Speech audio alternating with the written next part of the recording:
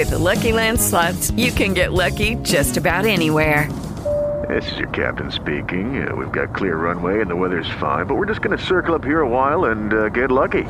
No, nothing like that. It's just these cash prizes add up quick. So I suggest you sit back, keep your tray table upright, and start getting lucky.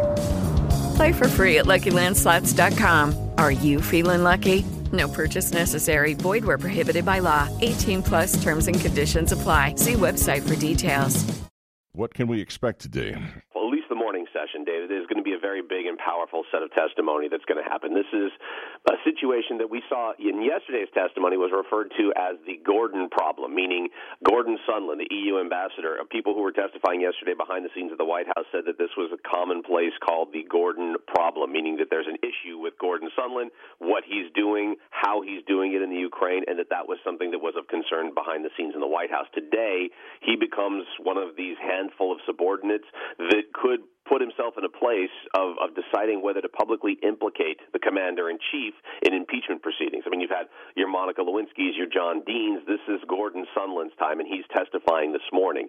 Everything right now seems to point to Sondland as the witness who, more than any other, could tie President Trump directly to the effort to persuade Ukraine to launch investigations that would benefit him politically on some level. You even had Mark Meadows yesterday say that the impeachment effort comes down to one guy, Ambassador Sondland. That's what's happening this morning. He's the one that's coming in to talk. He's the one that seems to have had a regular connection with President Trump, could call him on the phone at relatively a moment's notice, have discussions, including ones at a restaurant over a very loud speaker on a phone where everybody could hear what was going on. Clearly not a concern when it comes to classified information and having discussions with the President of the United States.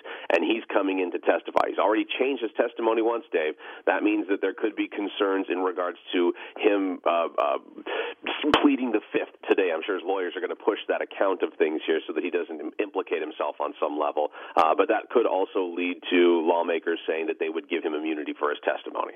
There was a lot of focus on Lieutenant Colonel Alexander Vindman yesterday. Mm-hmm. Apparently, Devin Nunes referred to him as Mr. Vindman, and that didn't go over so well.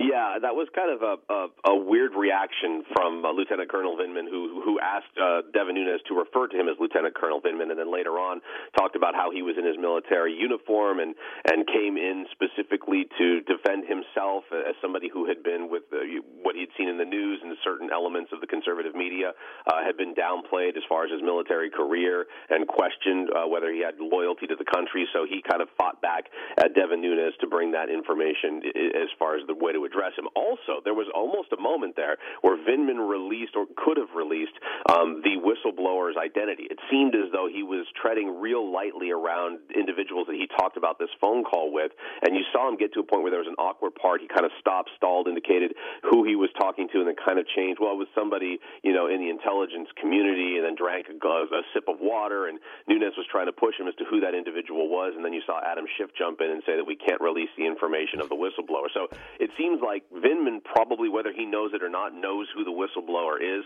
and may have been this close to revealing that information yesterday. All right. The craziness continues. Thank you, Mike. Mike Bauer, NBC News Radio. With the Lucky Land Slots, you can get lucky just about anywhere. This is your captain speaking. We've got clear runway and the weather's fine, but we're just going to circle up here a while and get lucky. No, nothing like that. It's just these cash prizes add up quick. So I suggest you sit back, keep your tray table upright, and start getting lucky. Play for free at LuckyLandSlots.com. Are you feeling lucky? No purchase necessary. Void where prohibited by law. 18+ terms and conditions apply. See website for details.